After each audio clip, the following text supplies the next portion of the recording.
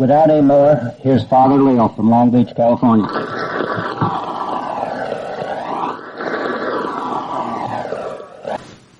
Hi everybody. My name's Leo and I'm an alcoholic.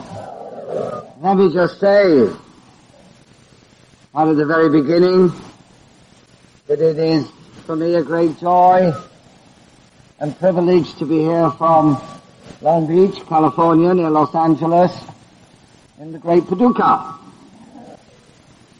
Some of you may remember that the last time I was here, I was made a Duke of Paducah, and then I came back, and they made me a Colonel.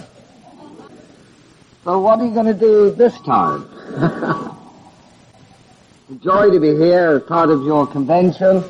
Seems to me that this month, spending quite a bit of time in this state, because I'm in Louisville. Yes, Louisville, Kentucky. At the end of this month, at an AA deal. It wasn't easy for me sometimes with the accents.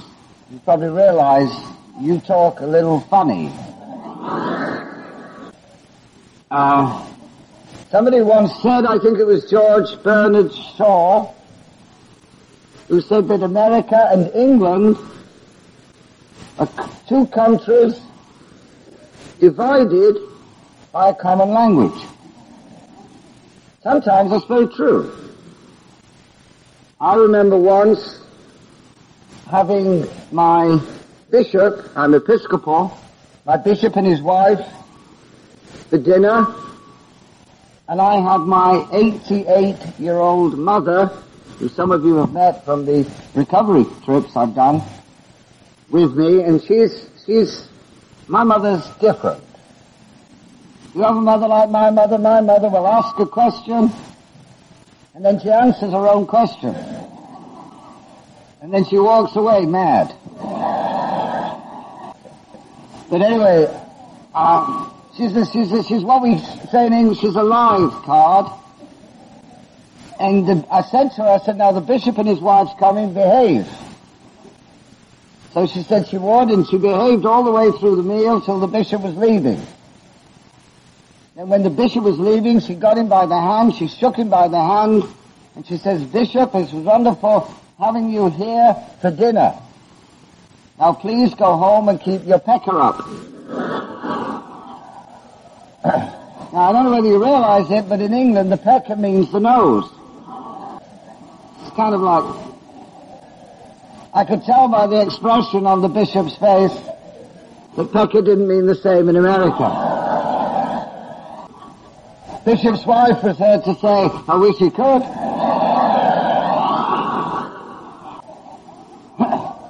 Somebody said to me a couple of weeks ago, I see my mother's still here. Somebody said to me a couple of weeks ago, Father Leo, did you hear the story about the drunk and the priest? And I said, oh, so many. So she said, no, this one is the priest, he's this drunk. He's a mess. He's just, some of us would have no problem imagining what he looked like. And apparently this drunk turns to the priest and says to the priest, how do you get arthritis, Father? How do you get arthritis? And the priest looks at him and says, looking at him, he says, I'll tell you how you get arthritis. Through drinking and womanizing, not doing a day's work and sitting in your own pee. That's how you get arthritis. He says, how long have you had it? And the drunk says, I haven't got it, but I read yesterday that the Pope has it. As you probably gather, I'm not from Ohio. I'm from England. Just for you to know, by the way, I'm not the only recovering alcoholic or drunk that's come from that country. Some of you may remember that we had a very famous Prime Minister called Winston Churchill. And those of you, and I know many of you follow his life with great interest, he used to drink a bottle of brandy a day. That was just the brandy. And there's a lovely story about Winston Churchill. Winston Churchill was having dinner with Lady Astor. And Lady Astor turned to Winston Churchill and said, Winnie, you're drunk. And Winston Churchill, in his inimitable way, said, Madam, you are ugly. But I shall wake up sober in the morning. She was quick to say to him, she said, Winnie, if I was your wife, I'd put poison in your soup. Madam, if I was your husband, I'd drink it. I know that we're at a wonderful 12-step. Now we're at a wonderful 12-step state convention here. And I just wanted to see anybody here from Al-Anon? Anyone from, don't be shy, you never used to be. Very good. Very good. The Al-Anons are here. It's a lovely story about Al-Anon. Oh yes, Al-Anon. This lady had 4 years in Al-Anon. How many years? How many? But she married badly. On their wedding night, they went to the bedroom. And the man, he took off his trousers and he threw his trousers in the middle of the bedroom. He says, wife, get into those trousers. She said, I can't get into those trousers. He says, no. And don't ever forget who wears the trousers in this marriage. But she had how many years in Al-Anon? How many? She did no more. She took off her panties. And she threw her panties into the middle of the bedroom. She said, husband, get into those panties. He said, I can't get into those panties. She says, no, and you won't until you change your attitude. Now, some of you, especially those of you new in the program, some of you may be interested in thinking what's recovery got to do with panties.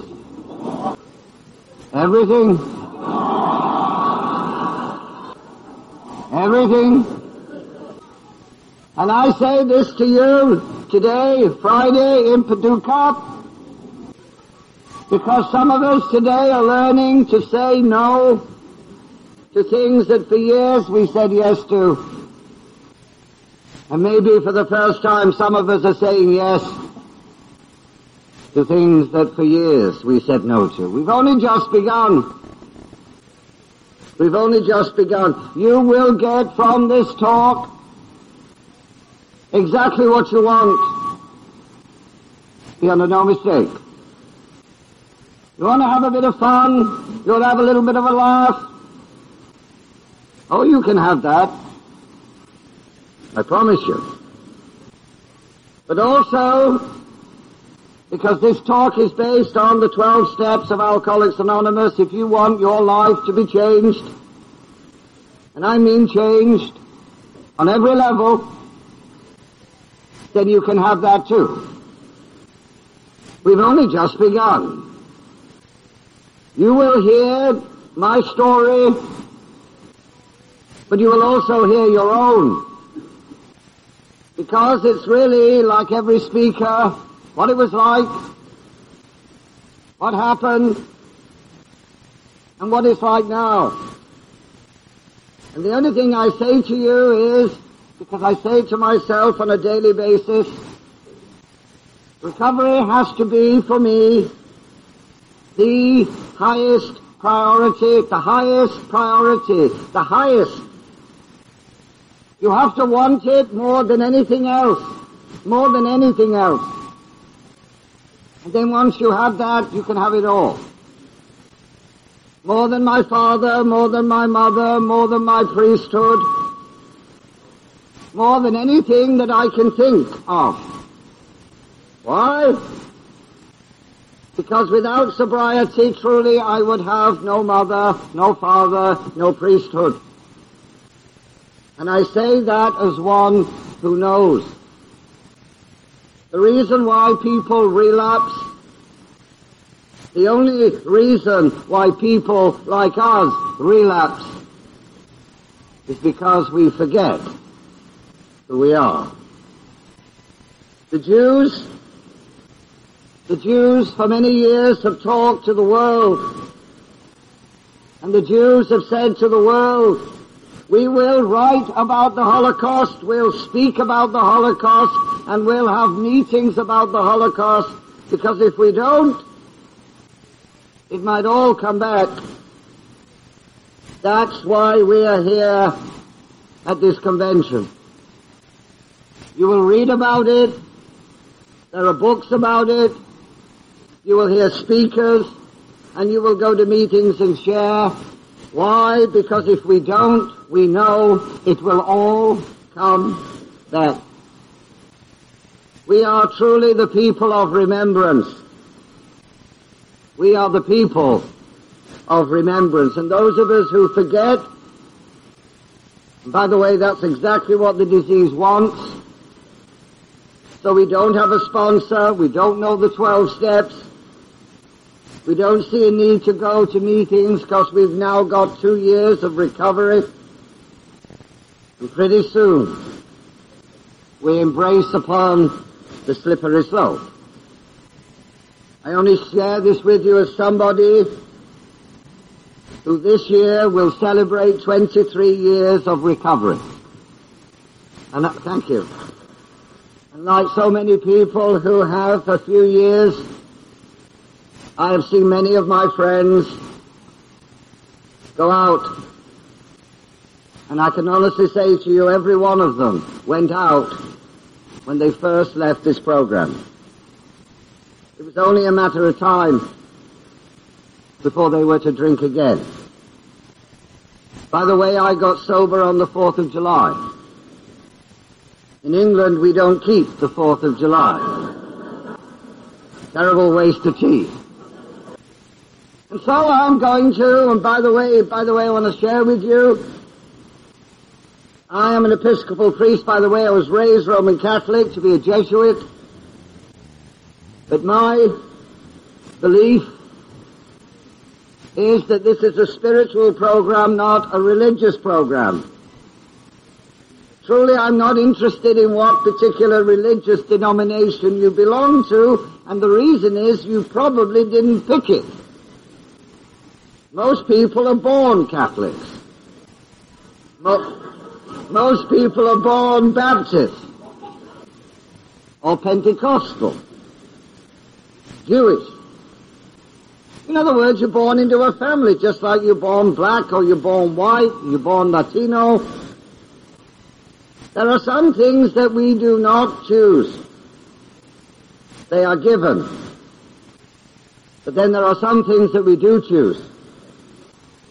Spirituality and religion are not the same. In this program, I cannot remember who it was. It may have been Chuck Chamberlain.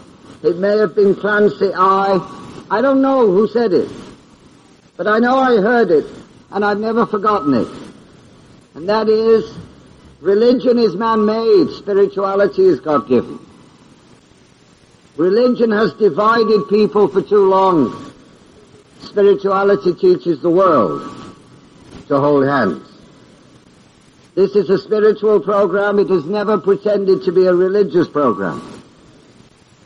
You are to find a God of your understanding, not a God of any particular church. Last year in October, I was in China, meeting with recovering people in China. They are mainly Buddhist. I cannot tell you the power of some of the meetings I had, meeting with people in another country who are using the same 12 steps and 12 traditions. I've met with people in India who are Hindu. This is a spiritual program. And I've said it before, and I'll say it again. In this program, we practice the principles in all our affairs. Alcohol is only mentioned once in the steps. The other 11 steps are about how we change our attitude and our behavior. Some of you are very fond of Father Martin. If you are fond of Father Martin, you know Father Joseph Martin says, and has said on many occasions, that he met a man who said he used to be a drunken thief, and today he is a sober thief. And Father Martin says, no, no, no. In this program you cannot be a thief. In this program you cannot be a bigot or a racist. You cannot be a sexist.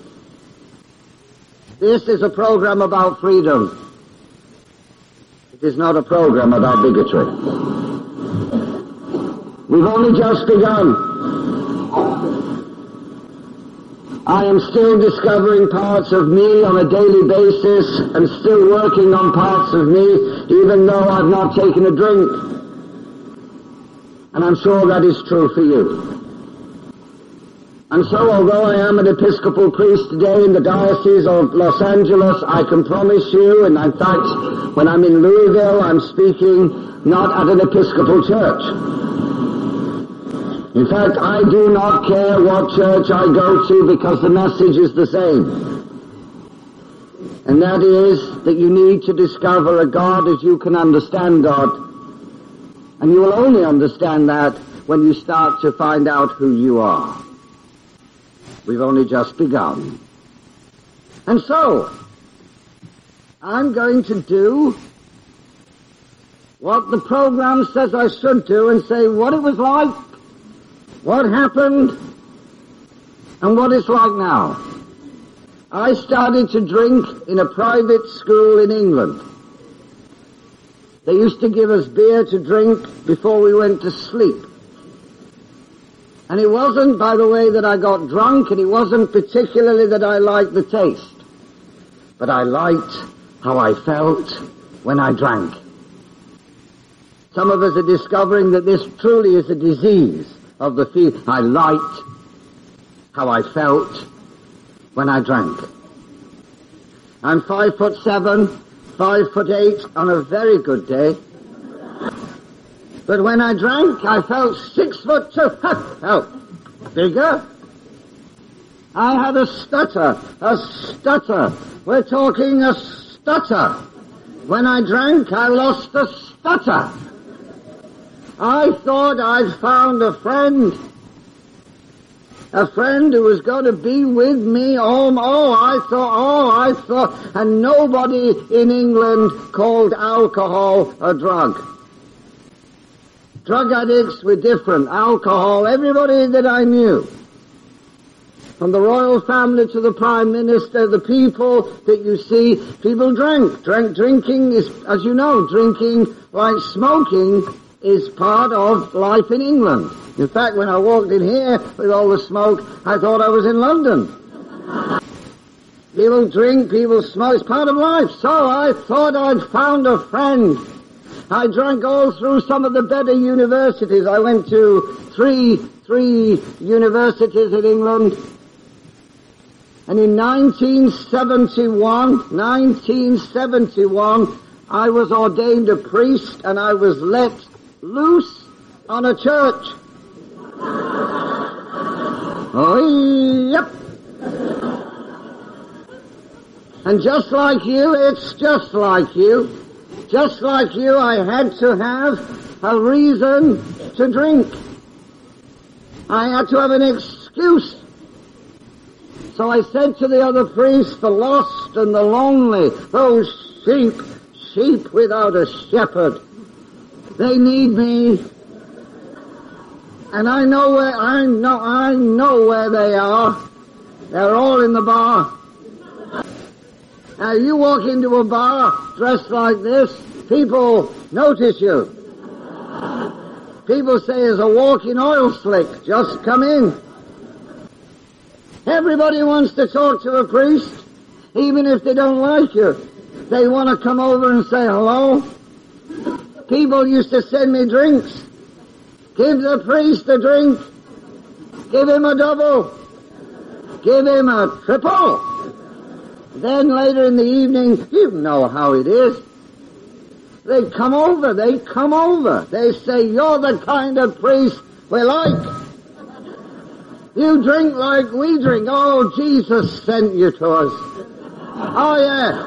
You drink like we drink. You smoke like we smoke. You throw up like we throw up. Everybody from the bars came to my church. My church was full of alcoholics. One woman said to her husband, shall we stay at home and listen to Benny Hill? Or shall we go to church, listen to Father Leo? Same thing's gonna happen. And it did. I've said it before, I'll say it again. If you're an alcoholic and you drive a truck, there's gonna be times you're drunk in the truck. If you're an alcoholic and a nurse, there's going to be times you're drunk in the hospital. If you're an alcoholic and a priest, there's going to be times you're drunk doing one of the services. I remember once doing a funeral, and I'd been drinking before the funeral. I followed the coffin into the hole. I tell you, it's real scary when you hear the amens coming from above. But it was an Irish funeral. Nobody noticed. Eventually somebody says, there's a priest in the hole. I have to get him out. They just pulled me out. We carried on. I was full of dirt. It was kind of like, this is what happens. Nobody made a fuss. Just get the priest out of the hole. You know something? Nobody knows about that. You know that? I mean, no. The only people who know are the people I tell. When you think about it, you talk about your alcoholism. If you're an alcoholic like me, you've got a lot of stories no one knows. I mean, unless you tell them. You were wetting the bed? Oh, like me, I used to pee in the corner. I thought it was the toilet. What about those telephone calls? 2 o'clock in the morning to somebody you met in Mexico in 1978. Thought you'd just call to say hello. And a lot of our stories, I'm telling you, a lot of our stories nobody knows. Unless we tell them. And if you want to know why most of us are coming to Alcoholics Anonymous, it's because it got out. It got out. People started to talk. Maybe the wife or the husband or the mother, it got out. People started to put pressure on. People started to say stuff. It got out. That's why we're here. We're here because it got out. Now after this funeral, it didn't get out. So I carried on. But it's gonna get out. How did it get out? Well, I'm a priest. I do priest stuff. I had to do a baptism. And now this is how it got out. I had to do a baptism. It was a big baptism. People flew in. grandparents flew in. It was big. We're talking big. B-I-G-G-E, big. This was big. And I'd had a few drinks, but I wasn't drunk. But I was mellow. Now when you're mellow, you're loose. It's kind of like you don't need a lot of help. We're moving here. And I got there, I got the stuff on my robes, and I said, give me the baby. Will you give me the baby? I baptized the baby in the name of the Father, the Son, and the Holy Spirit. Daphne. I didn't ask anybody. When you're mellow, you know. It's Daphne. The mother, she let loose such a scream. She says, Father Leo, it's a little boy. I said, I don't care what the hell it is. It's Daphne now. She said, is there anything we can do about it? I said, no. Forever and a day, he will be called Daphne. How do you make amends to a thing like that? But it got out. The next day she must have called the bishop. She called the bishop. Now you realize the bishop's only an employer dressed in purple. She called the bishop and he telephoned me. He said, Bruce, that's my name. He said, Bruce. I said, yes. He said, I want to see you tomorrow. It's the bishop, 9 o'clock. Put the phone down. I thought, why does the bishop want to see me? I'd forgotten about the baptism. You know what we're like. We move on. I mean, we move on. It's a new day. I thought, why does the bishop want to see me? Then I got it. Promotion. I go to see the bishop, and the bishop says to me, he says, I've got a letter. A letter. A letter. I said, good. He said, it's about you, you fool. Oh, you're a fool. You're sick. You're demented. Are you having a breakdown? Hey, this bishop needed Alaron.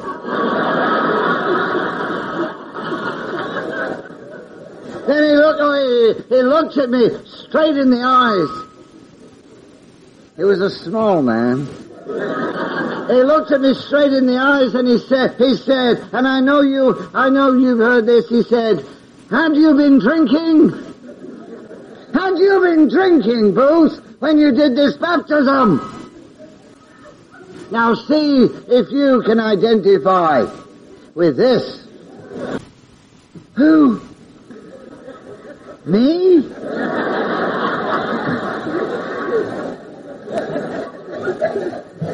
I swear on the Bible.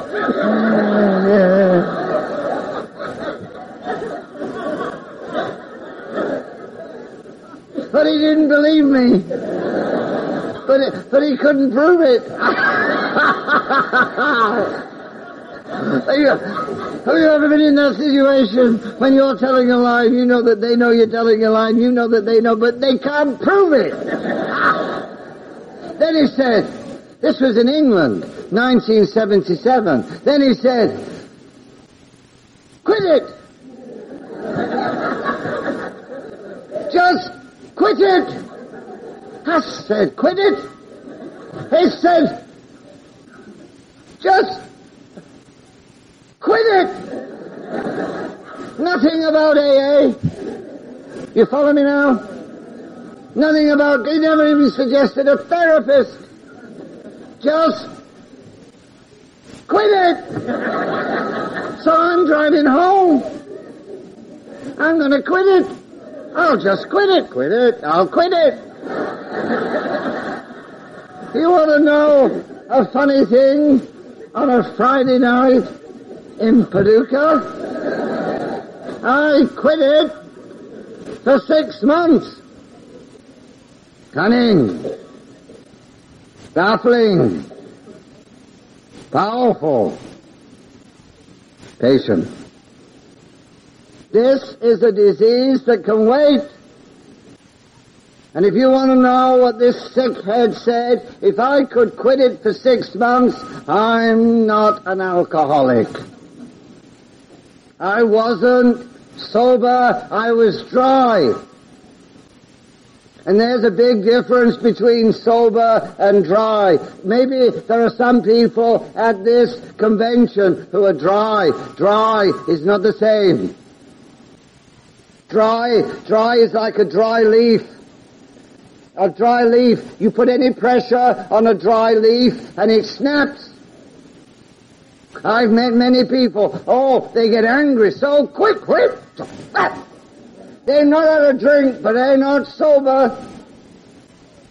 I went to Texas at one of these conventions. Somebody met me at the airport like Joe. I mean, not like Joe, but like Joe. Met me at the airport, and he's driving a Cadillac, and the lights change on the way to the convention. And he says, God, I hate it when they do that. I said, don't worry, they'll change back. You know if you're dry.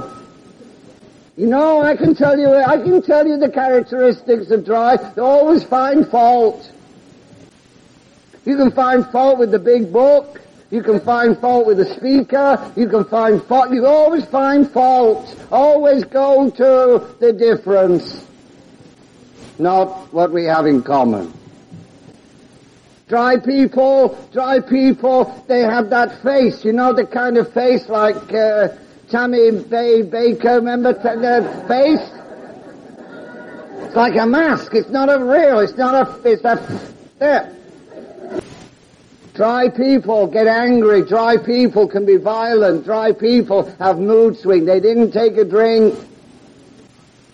This program is not, never has been, not about being dry. This program is about sobriety.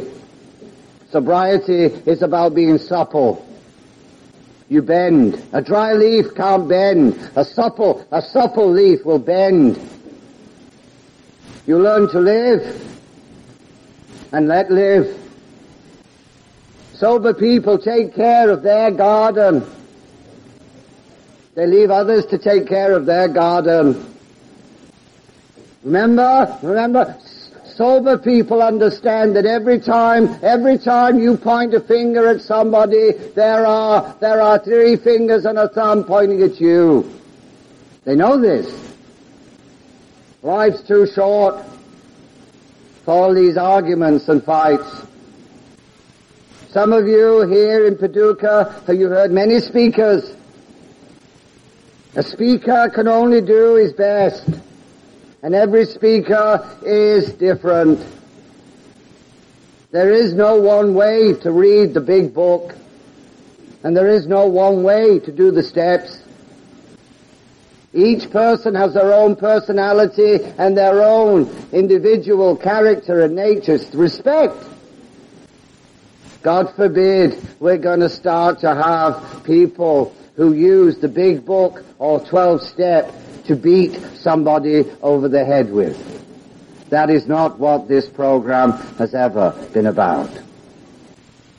Dry people are unhappy. You can always tell them. It doesn't matter how many years they're unhappy, and it shows in their face. I often say, are you happy? Are you happy? And if they say yes, I say, tell your face, because your face doesn't know. Your face doesn't, just take a minute, go in the restroom, look, your face doesn't know. And you say to me, Is this anything to do with the program? You bet. Because let us remember, we are a program of attraction.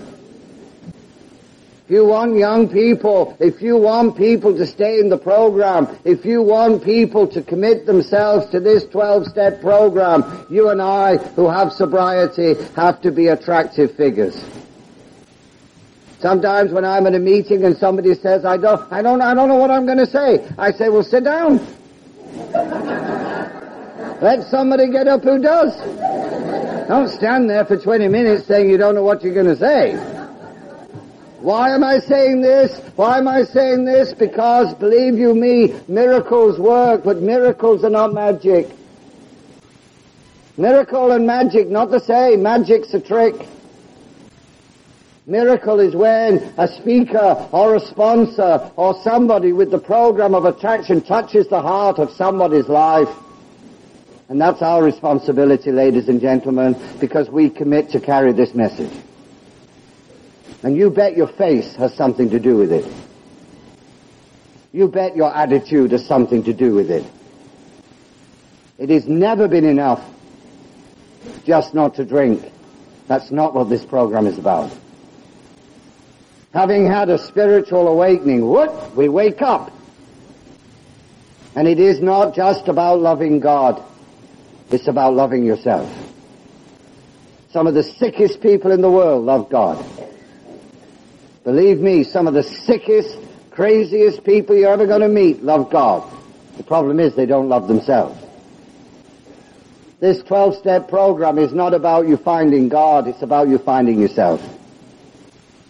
We've only just begun. So for 6 months I was dry like that leaf. And guess what? On a Wednesday, it's a Wednesday.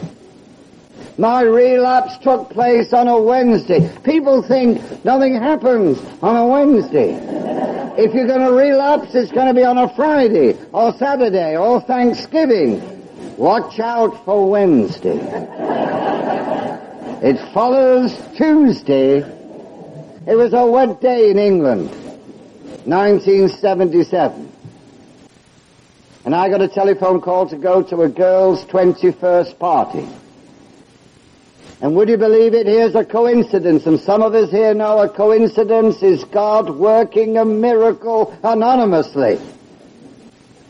I'm at this party, this 21-year-old girl's party, and would you believe it, I've not been drinking for 6 months, I'm drinking 7-Up, I'm fizzed out on 7-Up. And I meet somebody at that party who knows me. Coincidence? No. And this person, she says, Father Leo, I knew you years ago in Sussex, England. I said, hello. She said, what are you drinking? I said, 7-Up. She says, oh, no, I remember you. She says, you're gin and tonic. Let me get you a gin and tonic. I said, no. She says, a double, a large one. I says, okay. Now that's it. There we go. There's the relapse. That's how easy it can happen. That's how it happens. On a Wednesday, raining. Who would have ever thought it? Now, you want to know a funny thing in Paducah? I only had that one drink, because I bet some of you thought he's a gunner. Oh, he's a gunner. He's a gunner. I took that drink, talked a little bit, went home, but I left my watch. Here we go. Left my watch in the toilet when I was washing my hands at the party. I wake up the next morning after the one drink, cunning, baffling, powerful, patient. Where's my watch? So I call the hotel where the 21st party was. I go to get the watch. They've got it. It's in the restroom. I go to get it, and the man says, here's your watch, Father Leo. Oh, and have one.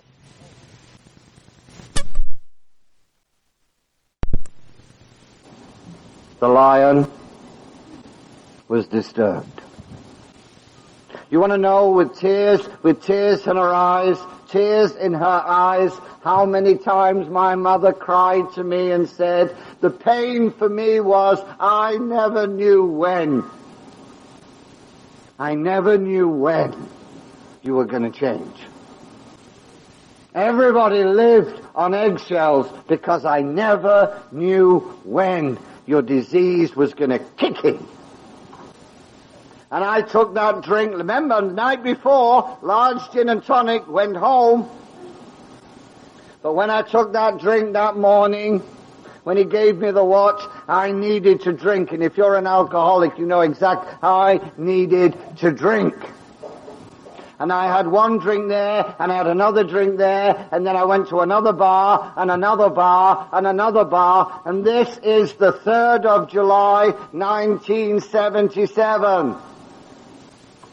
My last drink, I went from one bar to the next bar to the next bar, and by 3 o'clock in the afternoon I was as drunk as a skunk. And I drove my car, but I didn't make it home. Maybe I did. Maybe I did make it home. My car hit a tree and hit a lamppost, and the car shut up. The car shut up. It shut up in the air. Two old ladies in a garden said, look.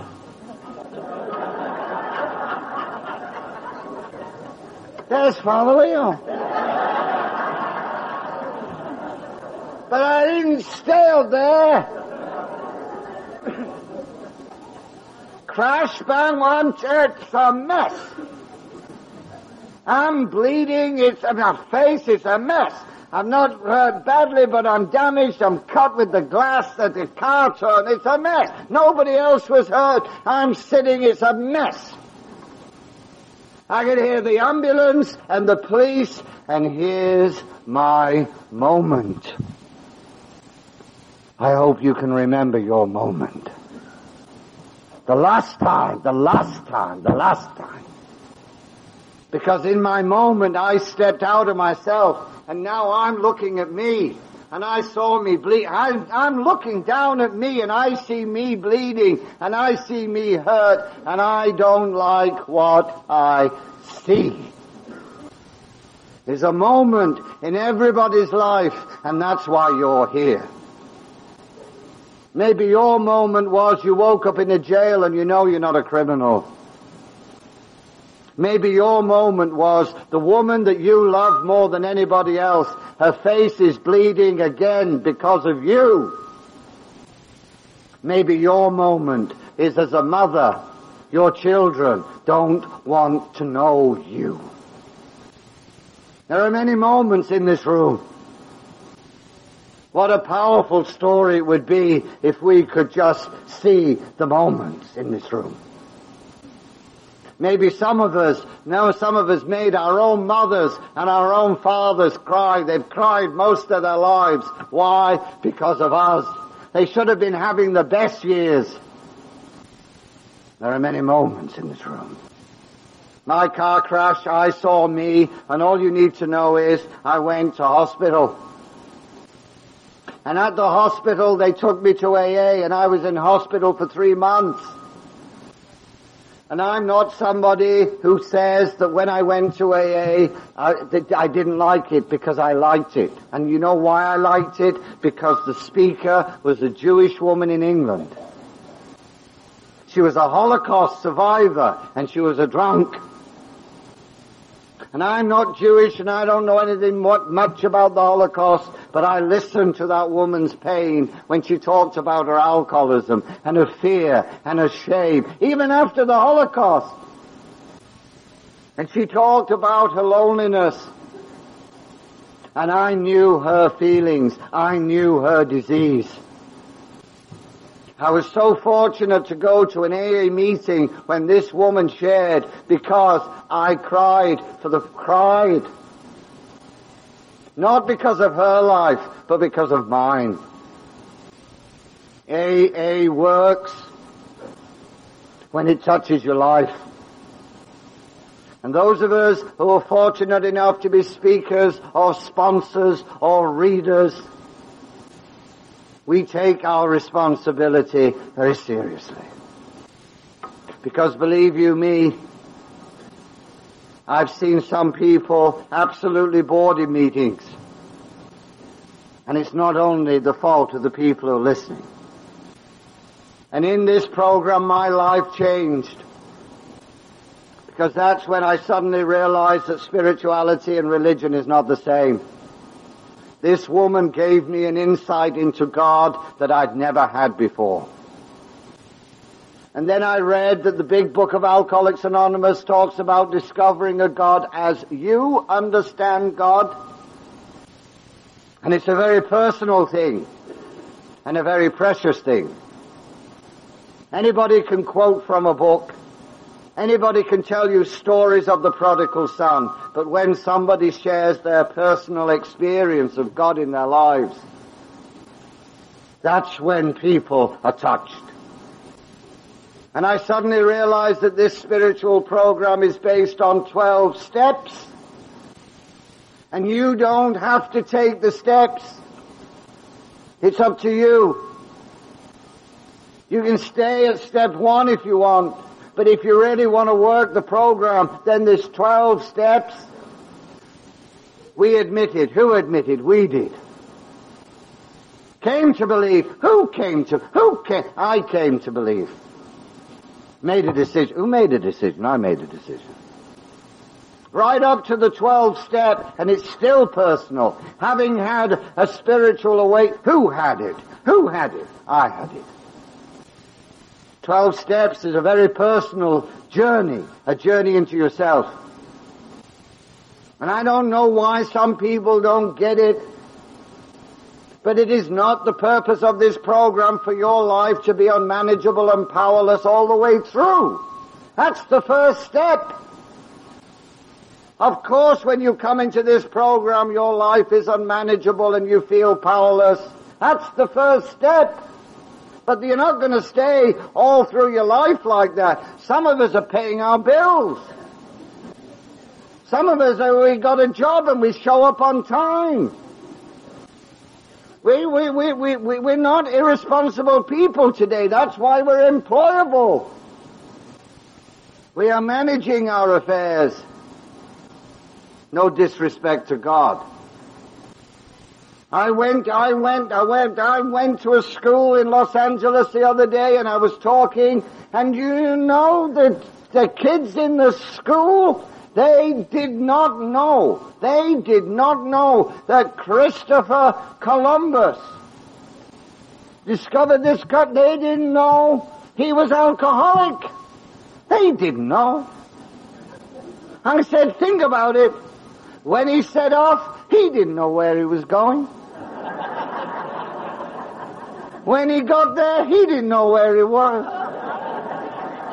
When he got back, he didn't know where he'd been. And it was all paid for by a woman, Queen Isabella.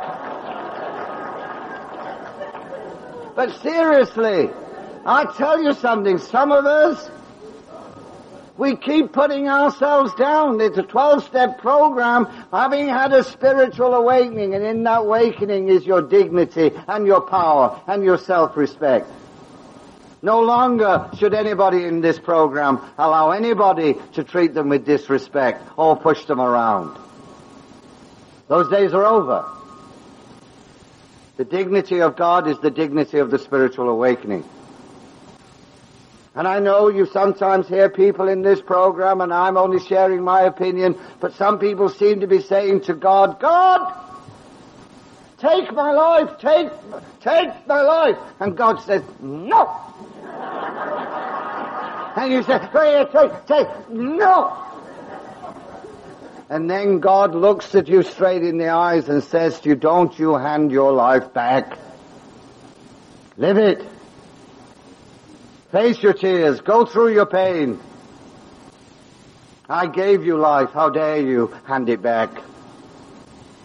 Life is to be lived. And in my 23 years of recovery this year, let me tell you, I still have pain and still have sickness and still have people let me down, and I will still face people close to me dying. Bad things still happen to good people. But in this program, my reaction is different. I don't respond the way I did because of this program. This program does not change what happens to me. It changes how I respond to what happens to me. And that is the power of the spiritual program. Who would have thought the drunken priest from England in 1977 would have come to this country in 1980? Who would have thought the priest who was drunk, who'd never written a book, would have written so many books, and some of them bestsellers, on spirituality and recovery? Who would have thought?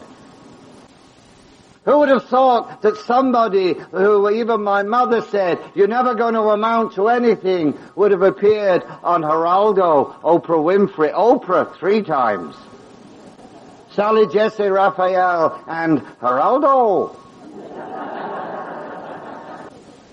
Who would have thought? Who would have thought a narrow-minded Englishman would have embraced the spirituality of all cultures and all backgrounds? Who would have thought? Who would have thought of a man who nobody wanted to know? Nobody wanted to know me just after that car crash. Who would have thought that man would take recovering people on retreats and cruises? Some of the people who've been with me on these spirituality recovery 12-step cruises to Mexico, Bahamas, Alaska. Who would have thought? Our lives change. Some of you are sitting next to somebody who, would you ever have been married before? Now you're married. Some of you may be having children. Some of you buying your own house. The miracle of this program. Who would have thought? It's the most powerful thing. And I don't get to Paducah anywhere near enough, but any of you who want to stay in touch with me and my office, you see me afterwards and I'll give you information so you can stay in touch with me. Because we are family. At the back there, somebody said to me at the back there, they said, are you nervous? No, I'm not nervous.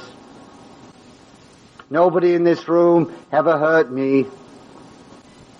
Nobody in this room ever made my father bleed.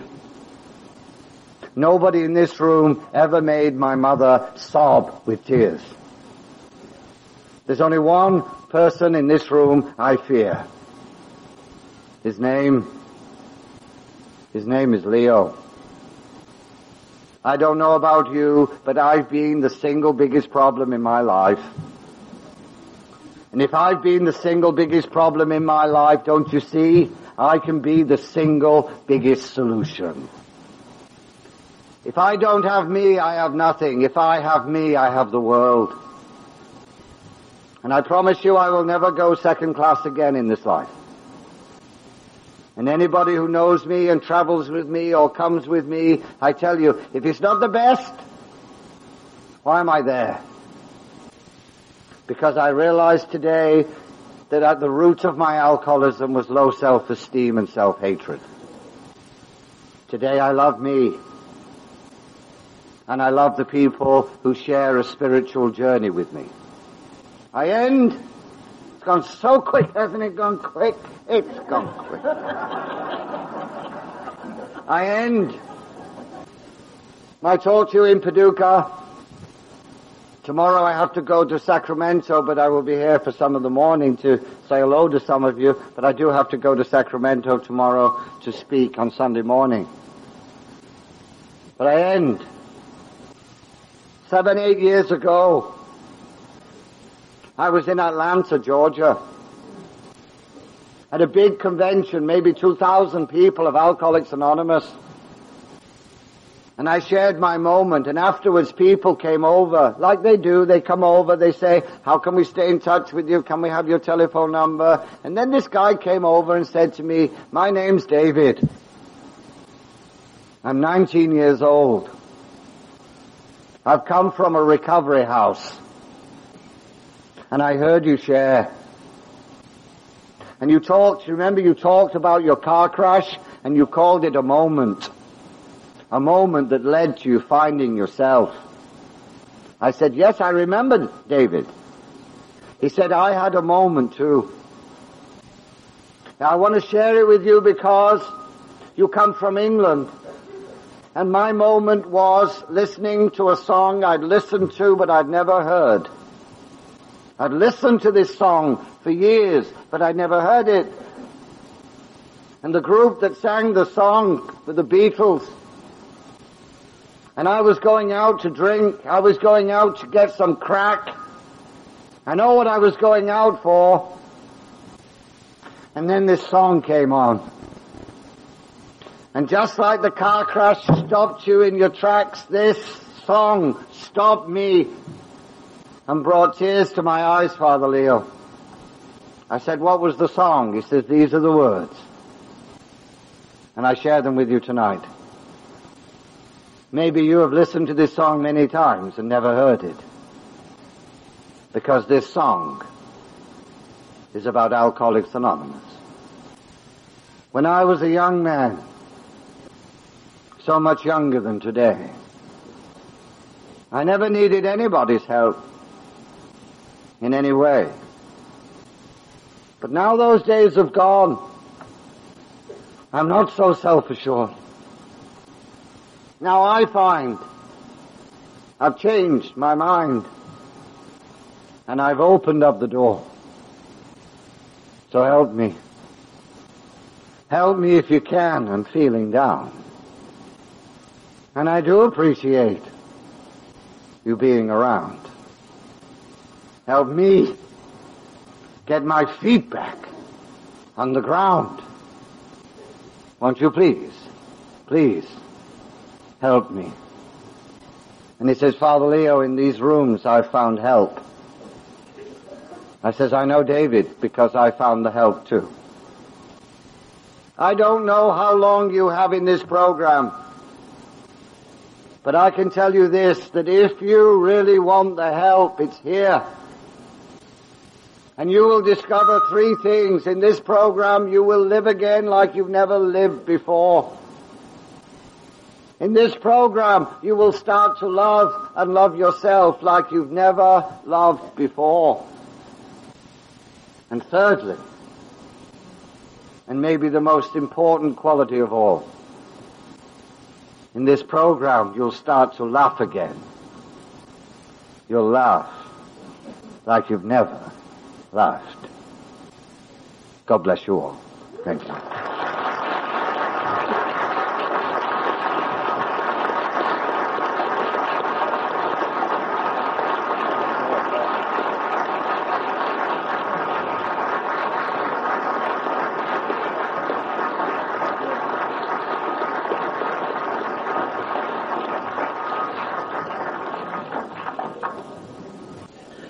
Okay, on behalf of the committee, and I heard Father Leo say that he was a Duke before, and we have the award for him again tonight, so I guess he'll become a double Duke.